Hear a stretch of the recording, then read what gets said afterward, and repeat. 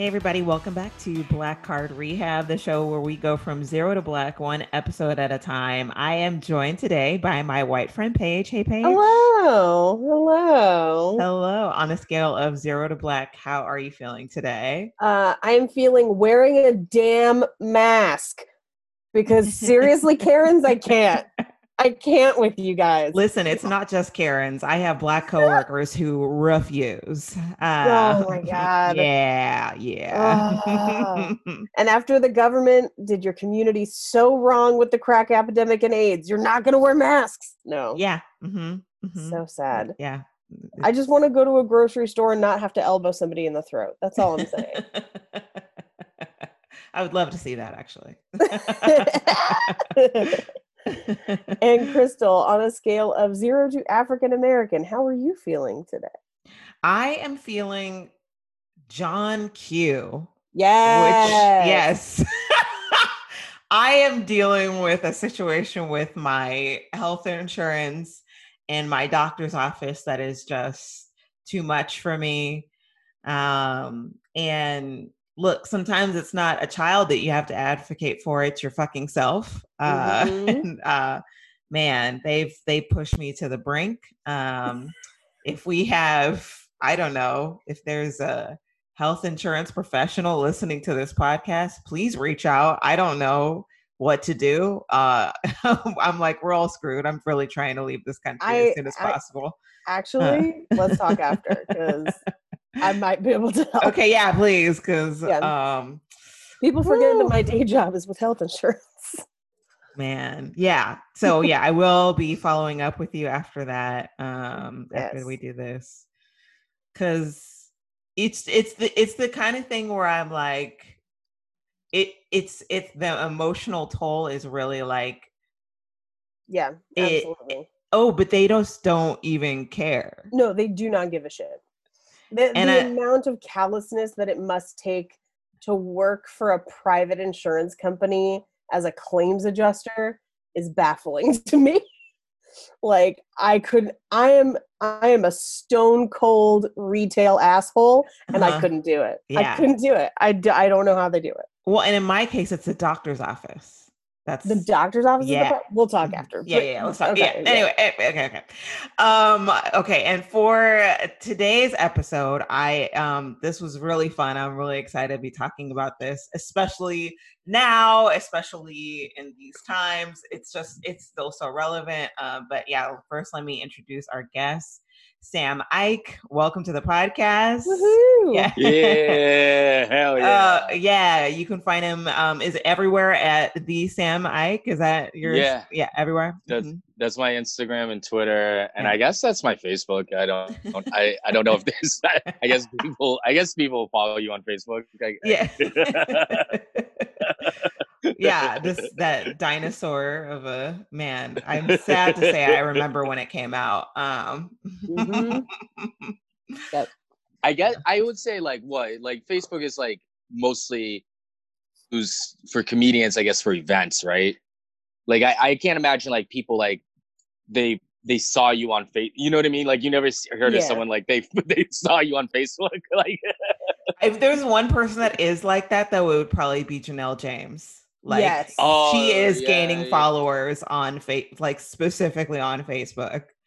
If you're writing something, that makes sense. Yeah, I didn't think of that. Yeah. I get some of that, but I feel like Facebook is so much more useful if you already have people. Right. Like if people already know you from something and then you make like a group of those people, then it's super useful. But, right. Yeah. Yeah. Yeah, she has a white boy fan club that follows her there. I'm trying to build up my Zoom following. That's what I'm trying to do. I'm just passing out your login to everybody.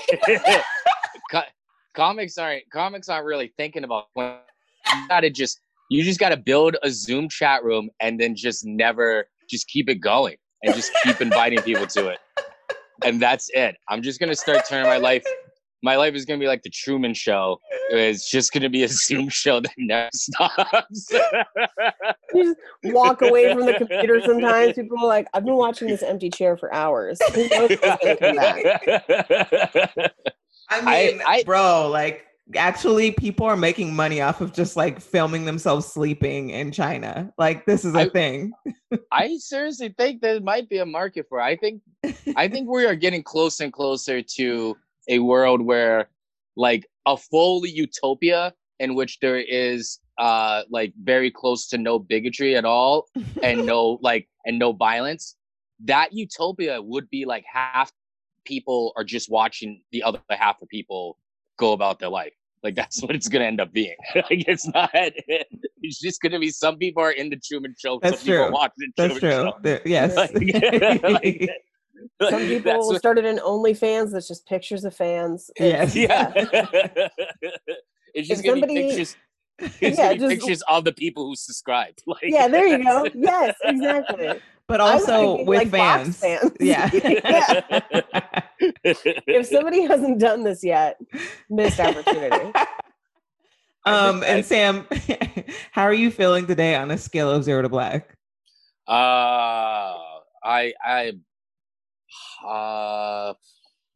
Optimistic, I guess. I would say optimistic only because it's 2:00 and it's 2:00 here and it's my birthday tomorrow, so that's it. Oh, happy early birthday. Happy birthday. I said it so you guys would say that. I feel great. I knew you guys were going to say that and it felt so good, not going to lie.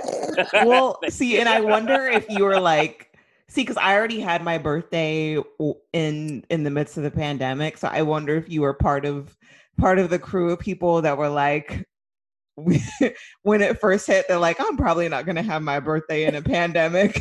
Because I know there's plenty of people like that were like optimistic about.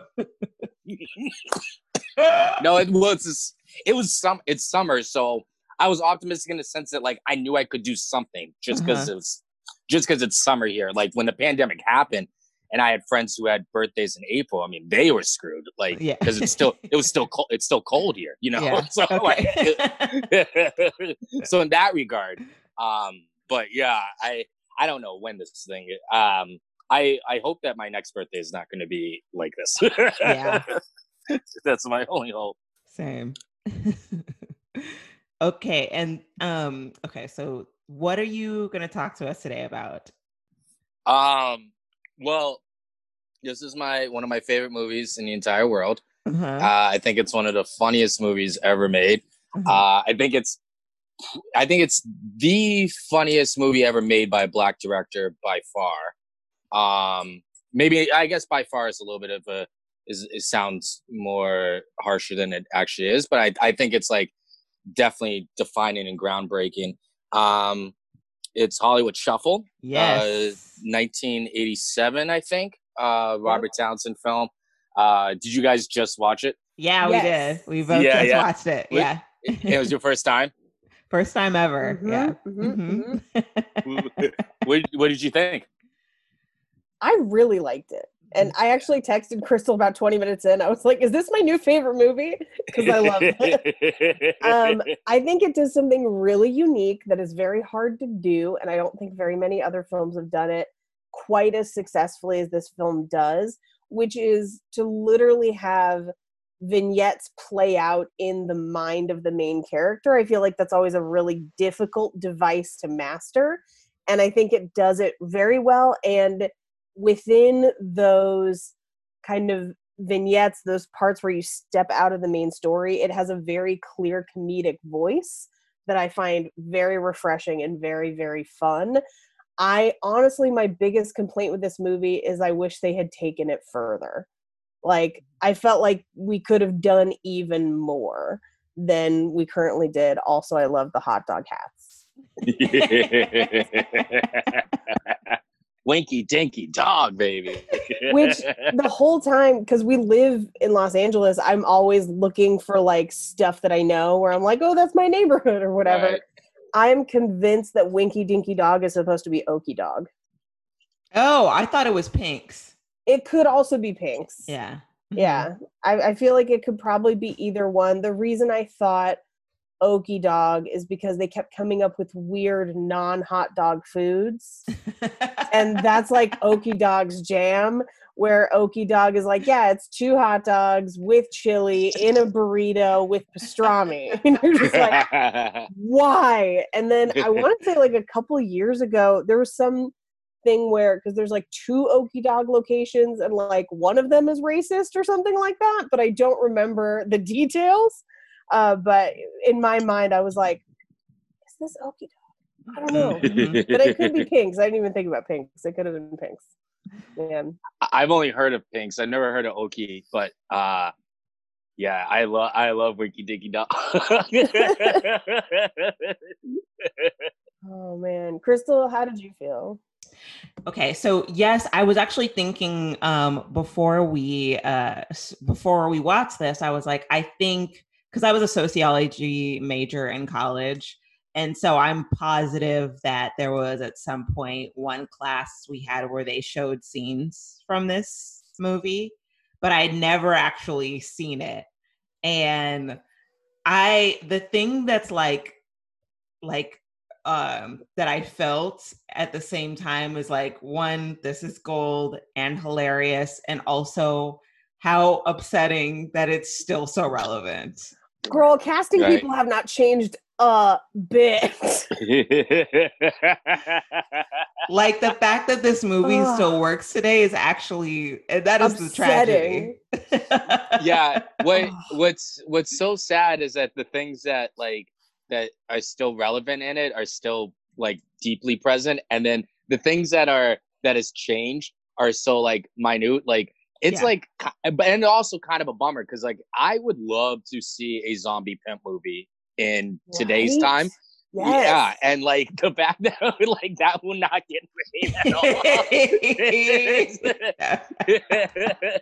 It's like technically it's progress. Yeah. We just need to call Michael Jai White and be like, this is the Black Dynamite sequel. Pimp zombies. Please, can we do it? I mean, when the best part about Pimp Zombies Attacking the Space Pimps is like the fact that they don't have zombie makeup. They're just regular pimps. Yes. They're just regular pimps with a stroke, and like, they're just walking weird but talking the same, which was my favorite. Because they're just like, hey girl, hey, and I was just like, this is amazing. And also, so let's just back up to kind of like explain what this movie is. So yes, Hollywood Shuffle, like how would you describe it to people who haven't seen it? It's one of those great comedies in the sense that it is a movie with the premise is essentially one joke. It's why is it that Black people only cast in stereotypical roles, and what would happen if you try to break that norm? And the movie follows Robert Townsend. He plays Bobby. He's an actor who works at a hot dog place. He lives with his mom, grandma, and little brother, and he's trying to make it as an actor, going to auditions, trying to meet other actors, do all the whole networking thing, and wants his dream to be a star. And in the midst of all of trying to do that, he is constantly, he has daydreams of things that he wishes would happen, and and the worst case scenarios of what could happen as a Black actor in the late 80s. And it's a movie about, I would say, integrity, race, quality, and following your dreams. And it's also like, for as funny and as like zany as it gets, it is also like incredibly poignant and heartfelt, which is another reason why I love it so much. Absolutely. And tell us like when you were and where you were when you first watched it. Oh man, I don't know if I can pinpoint the first time I watched it, because I think, like you, there were like, I knew other people who've seen it so much, just because, like, you know, Keenen Ivory Wayans co-wrote it. So like I had friends who were so into Living Color that I think I've seen clips of it before, but like the first time I can like really remember watching it all the way through was like probably college. So, and I think I've seen it over the past like 10 years, 10, 12 years. I've seen it like, I don't know, maybe like 30, 40 times. Like I love this movie. And also it's only like an hour. It's an hour 15. So it like feels like it feels like you just watched 2 sitcoms, you know? Mm-hmm. Yeah, it tops out under 80 minutes, if I remember correctly. And I remember like watching it and getting to a point where I was like, man, where's this going to go? And then seeing that the movie was almost over and I was like, what? Like, how did it? Yeah, because I mean, it's really like what, 6 sketches and then it's like essentially like 6 sketches and then like a 40-minute pilot, you know? Yes. Mm-hmm.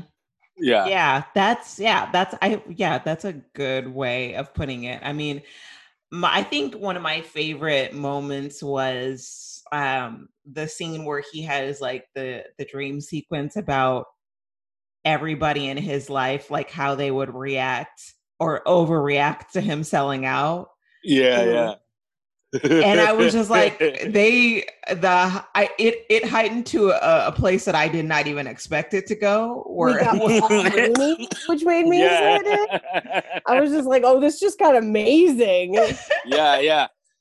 It was like, it's like, and it's so fascinating watching now with like cancel culture, and then like there's a noose in that scene, like, you know what I mean? Yeah. Like, it's so interesting to watch now. That's exactly what I was thinking of when I was watching that, was this whole like people saying the word cancel culture and then people like responding to that as a reality. And I'm just like, it's not new. Like, right. And thinking that you could get, I guess, canceled is not new. What's new maybe is that we're calling it that. Mm-hmm. Right. Yeah. Right.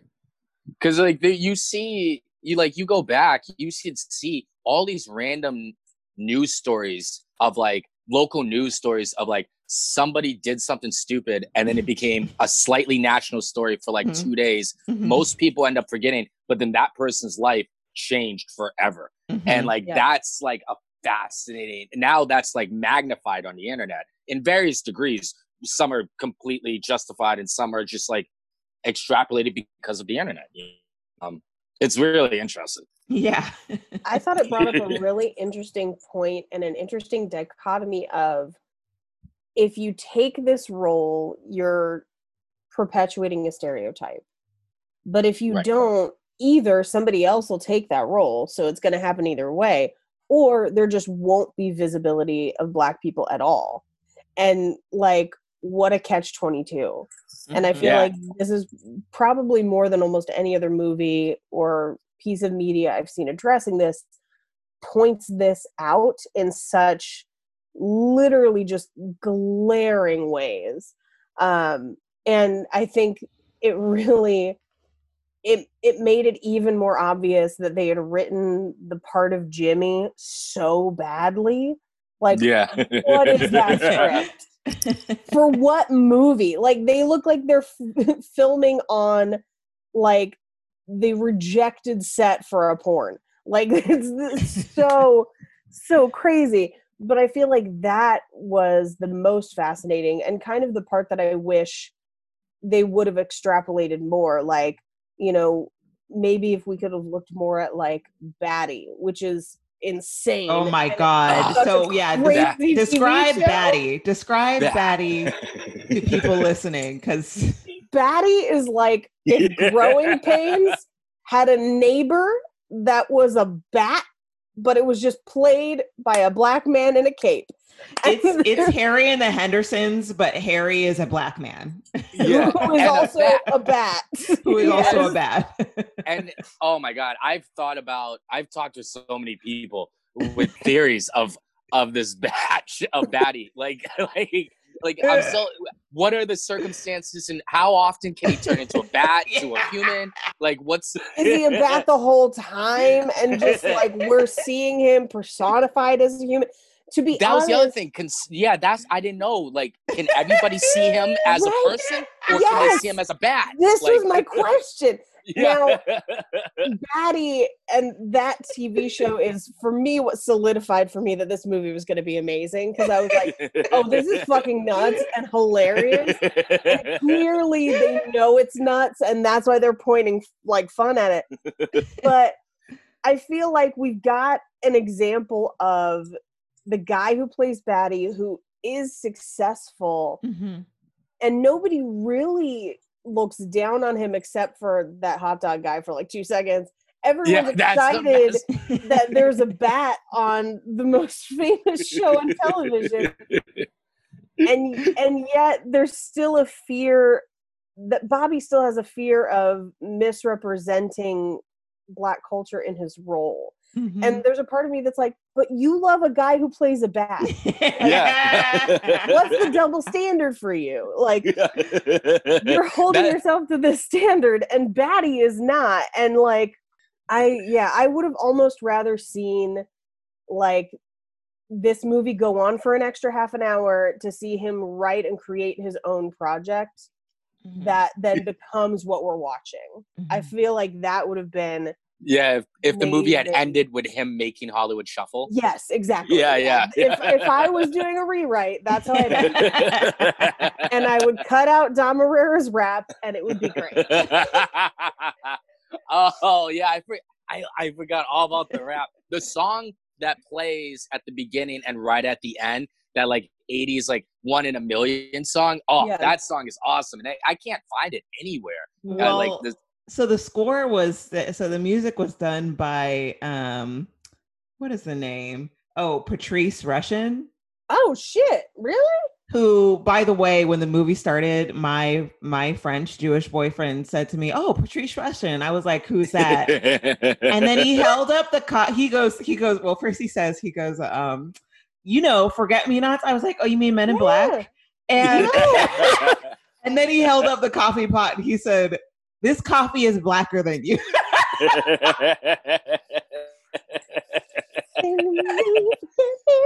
Nuts. Forget Me Nots. Yes. Yeah. My parents, I've talked about this on my other podcast. I don't know if I've mentioned it here. My parents didn't let us listen to modern music for a while as kids. And at the time, we thought it was like a religious thing. But now as an adult, I'm pretty sure it was just taste, where my parents are like hardcore Motown disco people. And so that's what we listen to. And disco is filthy. So I don't know why that was considered more acceptable. But so by the time Men in Black came out, I was well versed in that Patrice Rushen song. And so I was like, oh no, they sampled it. So yes, when you said Patrice Rushen, I got very excited. That's why that song is so good. It's so good. It's so good. And the other, this is again one of my favorite jokes in the entire movie, is that when you see Batty and he gets out of the limo, Winky Dinky Dog, he's still wearing the bat costume. Yes, like that. It's amazing. That's amazing. That's like if you saw what's his name, Jim Parsons, just like walking around dressed like Sheldon. With a Bazinga shirt on. Yeah, with a Bazinga. You're like, what are you doing? You're wearing a Flash costume? I mean, it's kind of like the way that Wesley Snipes lives his life every day. I don't know if you guys know, but he frequently asks people to refer to him as Blade. No. I mean, that's awesome. That's awesome. Well, Blade is more acceptable because it can also kind of be a nickname. Whereas if he was like, just call me by my officer's name, if he was like, just call me Nino Brown, like that would be super weird. That would be way weirder because it's a full name. I totally forgot that he was wearing the bat costume. Yeah, he's got the ears. The ears, the cape, all of it.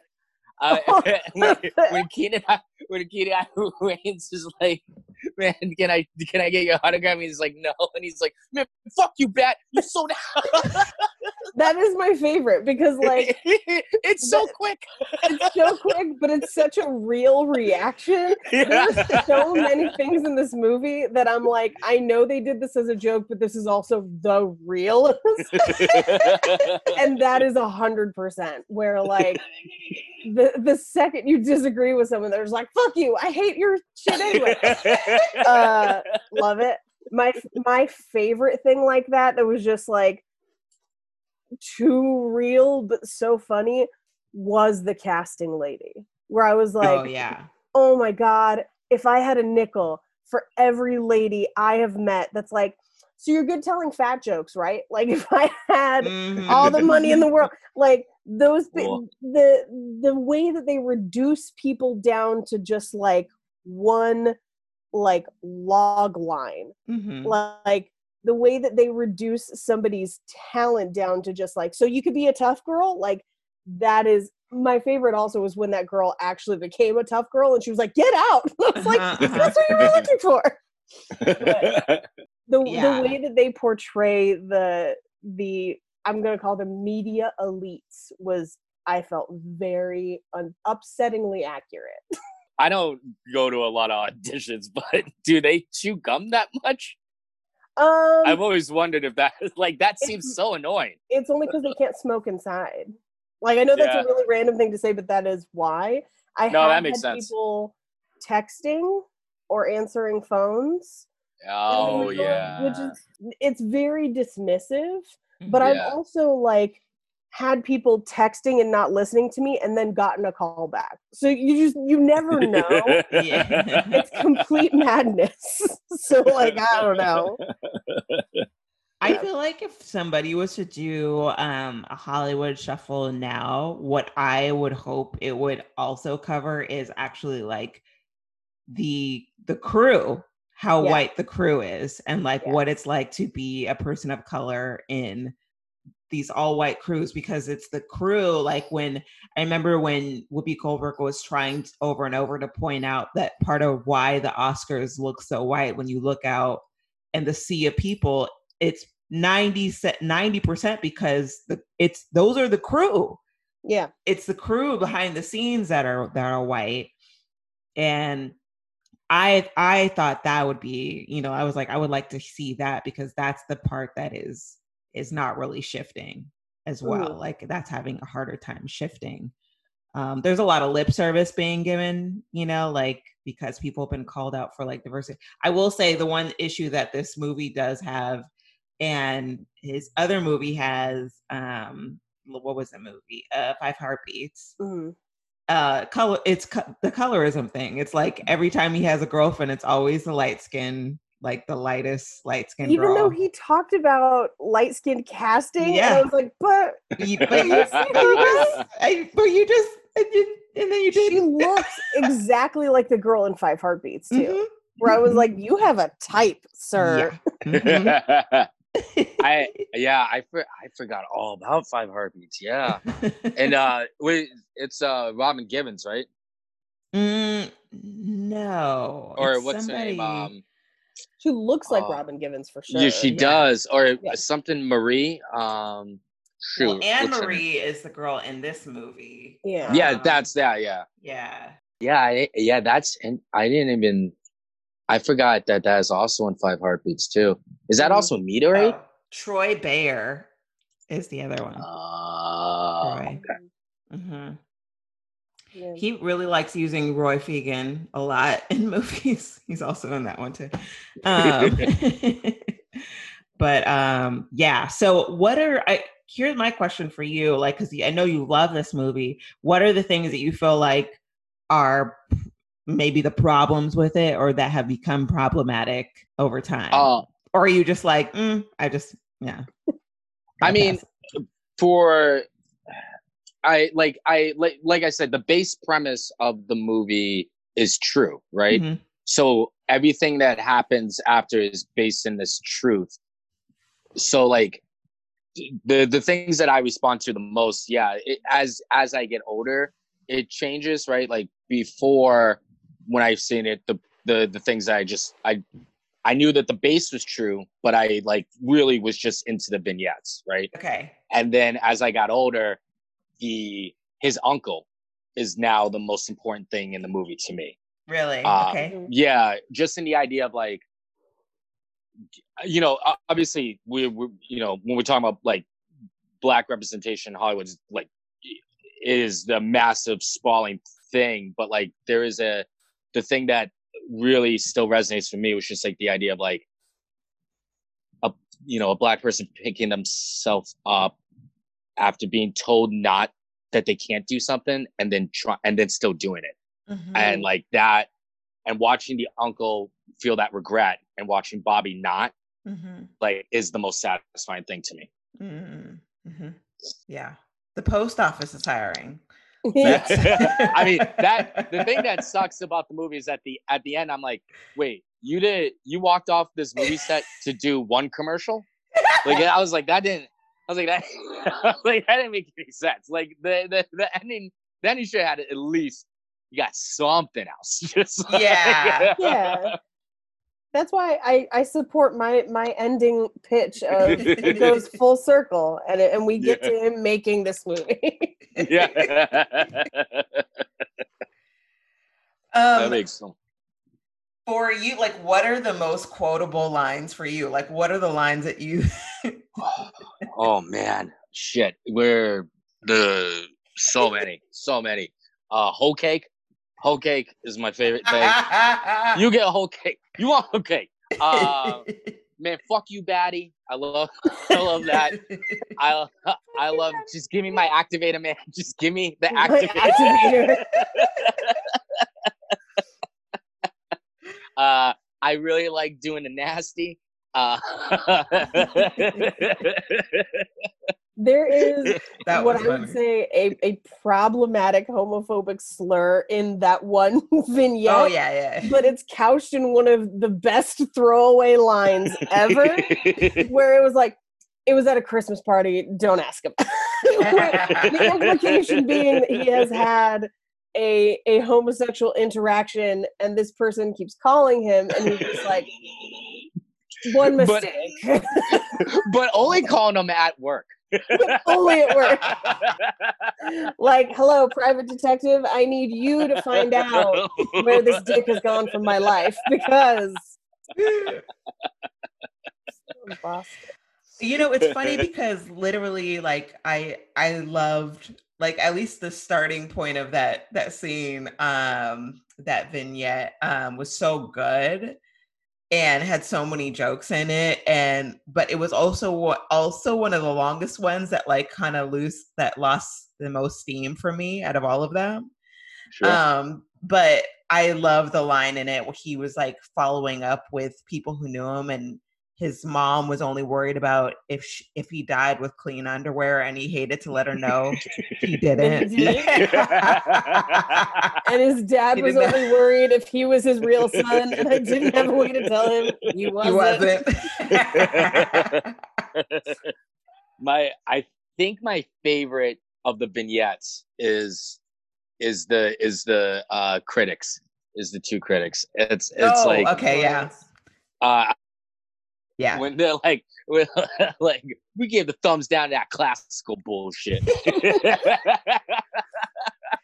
Yeah, that one was like joke for joke, like it was jokes per minute. It was just like boom, boom, boom, like because they on them both sides, like they had the jokes for the setup of the movie and then the like movie that they were reviewing itself, and it was so good. When they're doing the Dirty Harry, and they're like, yo.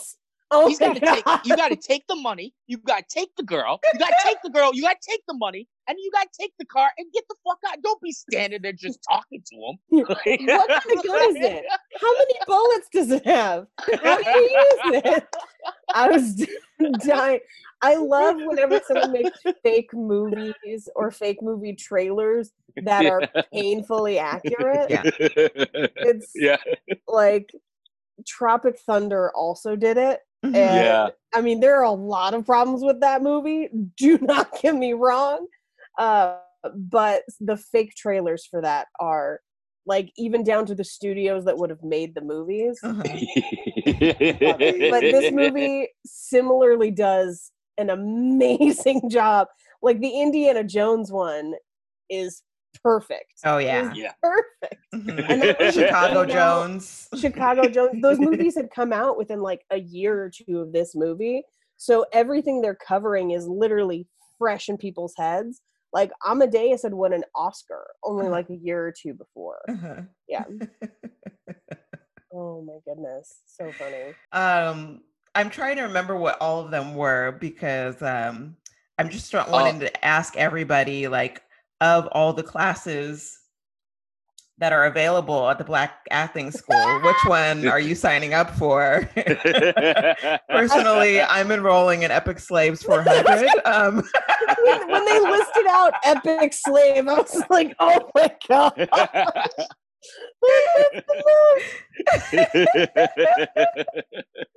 Oh, my favorite was as the butler when he was like, I don't know why everyone's so mad at Master. He gives us clothes on Saturday and then beats us on Sunday. He's just like listing out the schedule of like clothes on Saturday, food on Sunday, beats us on Monday, but then we get clothes again on Saturday. Oh man, Black Acting School was probably my favorite vignette. Like Yep. the reviews are amazing, but Black Acting School, I think, makes the most bang for its buck in the smallest amount of time. Like it's so good. Like you could pull just that scene, that vignette out of this movie, put it on YouTube, and it would be viral today. Like it's still that relevant. It's so good. I totally agree. Except one person will comment and go, are there really that many like street pimps that talk like that? Yes. You gotta update it a little bit. Yeah, they're gonna have to update a couple lines. Yeah. Mm-hmm. Like when I watch the character of Jimmy, I'm like, I can't even think of like a good movie in the late 80s that had like that high of a pitch, like that character had that high of a pitch. It's like, so unreal. overdone. It is baddie levels of craziness. Like the wig is the yeah. Well, weren't they were the Whitney Afros Houston. versus the Beaners? That was insane. Yes, and he's wearing an all-white suit, cut like in with like no shirt and just a sweaty half Jerry curl, half afro, to the point where if he was trying to be a bad Whitney Houston impersonator of Whitney's look from the 90s, nailed it. Like that's exactly it. For what was crazy is at the initial audition, there's a guy that walks out of the audition in like a pink lame suit with two girls, a girl on each arm. That's what Jimmy should look like. Like that. If we're doing this high level stereotyped insanity, that's what it should be. And it's still not. And like the other gang is dressed like West Side Story. They reference West Side Story a couple times, but then are somehow setting it in a pimp war. I don't know. It's that was the thing that's so weird about that movie. Every time I watch, I'm like, is this movie supposed to be an action movie or like a action movie, like a gang warfare action movie, or is this supposed to be like a street drama? A street? Yeah, I couldn't tell what movie is this? I was like, is Jimmy Dolomite? Right. Or is he Bernardo in West Side Story? Like, what is this? Because they make it sound like Jimmy's the lead, and I'm like, that's the lead character. Right. What is this movie? The lead who only has one tiny monologue that makes no sense. That literally includes the word stabbed. Why did you stabbed me?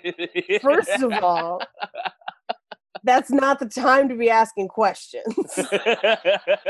Secondly, stabbed loved it. I loved it him. Why'd you stabbed me? And I'm like, this isn't even pimp speak. Right. And then Pearl from 227 just sat there shaking her head for all of our ancestors on set. Yes.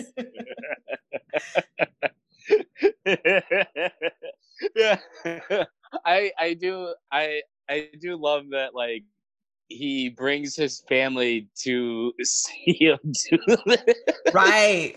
That was mistake number one. I mean, he read the script. Are you serious? You wanted to do this in front of them?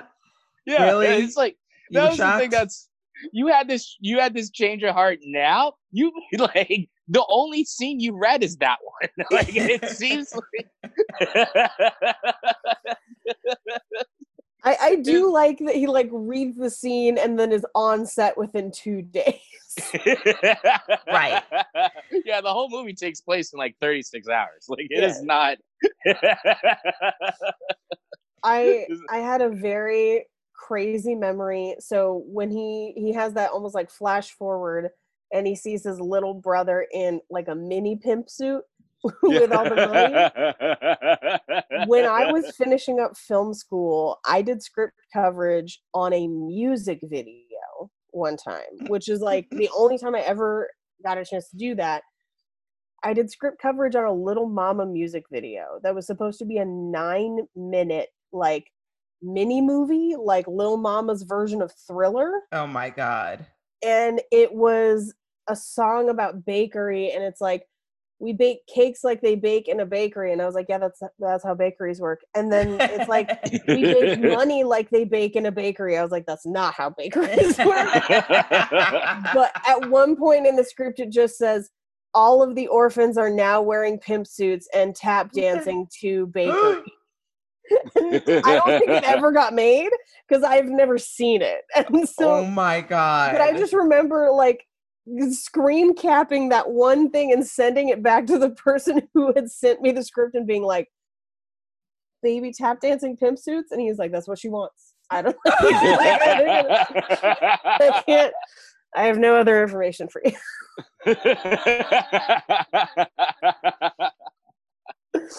The thing that I love about this movie, that is, I wish I had seen or could see in more movies, is like, well, it's obviously self-aware and it's self-referential, but it's also like giving such a good peek into the emotional journey of what it's like to be a person of color navigating this world. And I'm wondering if there's things like that for you, Sam, where you're like, I wish, I don't know, like where you hope for more movies or more types of media like this that not only are funny to us, like as Black people experiencing it, but also help people see and understand.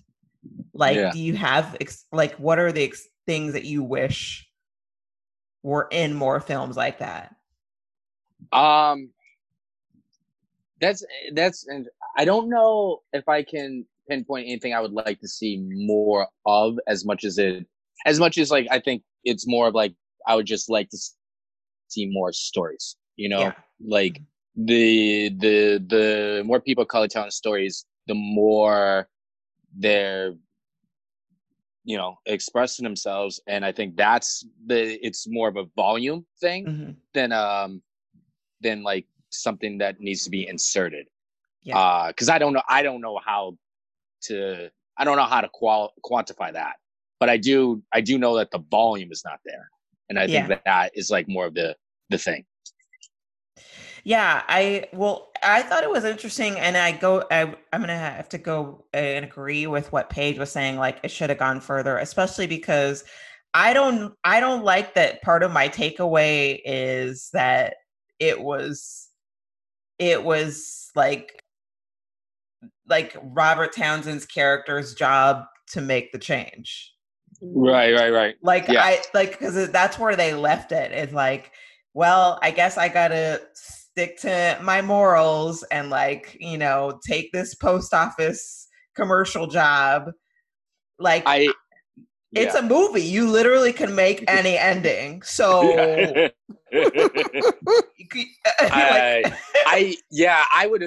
I would almost like attribute that more to the 80s of it than anything else, you know. Okay. What do you mean by that? Because, like, you know, we're also after this movie, you look at what comes out, it's a wide variety of stuff that, like, I think the 90s dramatically changes in comparison to the 80s. But like, yeah, I totally agree. I think that's more of like a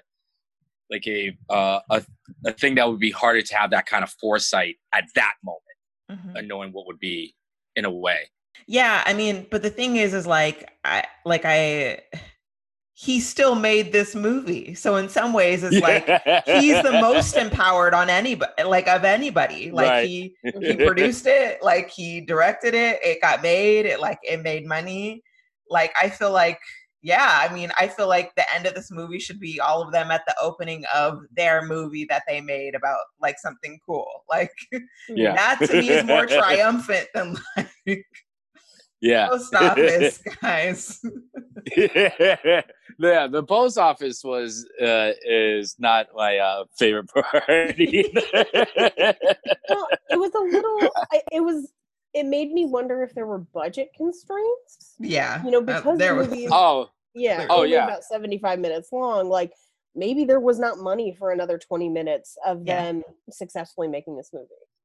Oh yeah, he Robert Townsend famously, he like maxed out his credit card at like $30,000. 30,000. Yeah, I think it was like $40,000, something like that. He spent for half the budget of the movie. Wow. Yeah, I think and I also think like, I guess like at that point in that movie, I think with that movie they're so upset, and there's so much frustration built up about the other stereotypes that they're lampooning and the system that I am content with most of the ending except that he's at the goddamn post office. But yeah, I do think it would have been a different movie if the budget's doubled, obviously. Or if it's 20 minutes longer in any direction. I don't know what the other vignettes could have been on because there had to have been other vignettes on at least in some version of it. Yeah, I don't know what those would have been. That would have been interesting. Yeah. Okay, well, at the end of the show, usually we give our review out of 5 hair picks. So what do you rate this movie out of 5 hair picks?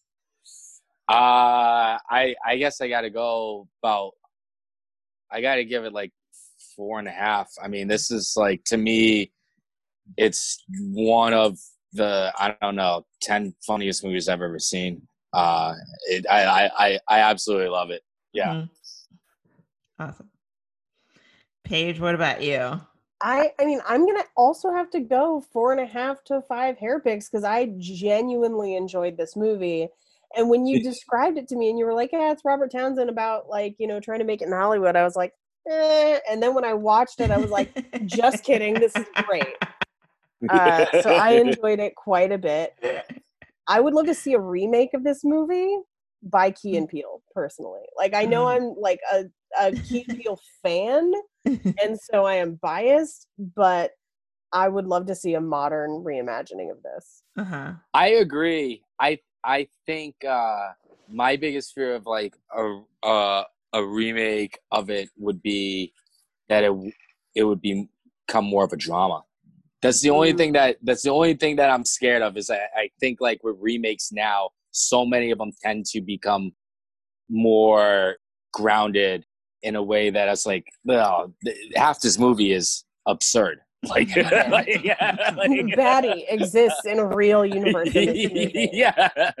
In this movie, the best show on television involves a bat-human hybrid that is not explained. we don't fully understand. Well, it made me, obviously, reminded me of BoJack Horseman, you know? Yeah. And I'm like, look, I feel like they owe some of the credit for that show to Hollywood Shuffle. Probably. So I'm on the same page. I think I'm gonna give it 4.5 hair picks. I I loved it. I loved watching like just like the jokes. Like it's just, I don't know. Maybe it's, I don't like, maybe I just don't watch that many like comedies. But like in terms of movies anymore, I just can't remember the last time I've seen something like a movie wise that has this many jokes. Especially within the first half. The first half of this movie is just like joke after joke after joke. Right. And I love that everybody can get it and everybody can, I think especially now, like a lot more people, like I wonder if in the 80s, like a lot more people were like, what? That happens? Like, do you know what I mean? Yeah, Versus like now everybody's like, oh, that sucks. Like, yeah, I'm sorry that happens. You know what I mean? Like people are less in denial or like oblivious, I feel like. Yeah. Not that it's changed really, but like, yeah. Mm-hmm. Yeah, there's definitely a more heightened awareness now for sure. Mm-hmm. And also, you know, there's also more, there's just more movies, there's more TV shows, you know, and there's more evidence of it. Yeah, right. Yeah. You can see. Yeah. And I want to say, like, I highly recommend, if you're listening to this, if you're a regular listener, like watch this movie. It is such a great movie. It's so great to just see, like, not just what ends up on the screen, but like what happens before that. It's a thing that a lot of people don't think about.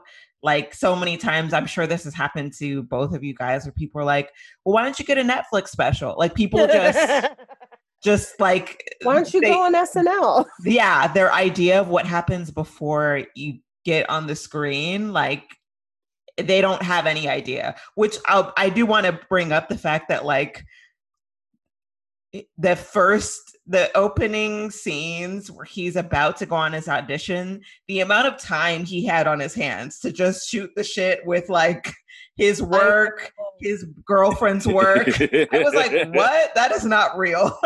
You have this much time on your hands. He lives in Los Angeles with no traffic.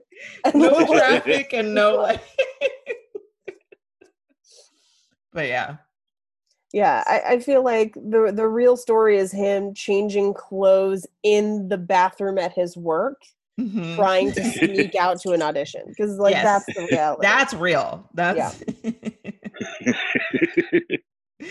Well, you guys, please watch this movie and please follow Sam on all the things. Very funny. He's got some great stuff on YouTube, and find him, you know, Venmo him, Cash App him, you know, tip our guests, you guys, because we cannot. Yeah, follow me on Zoom, baby. Yeah, follow the Zoom-in show. You guys, thank you for listening, and we will be back next time.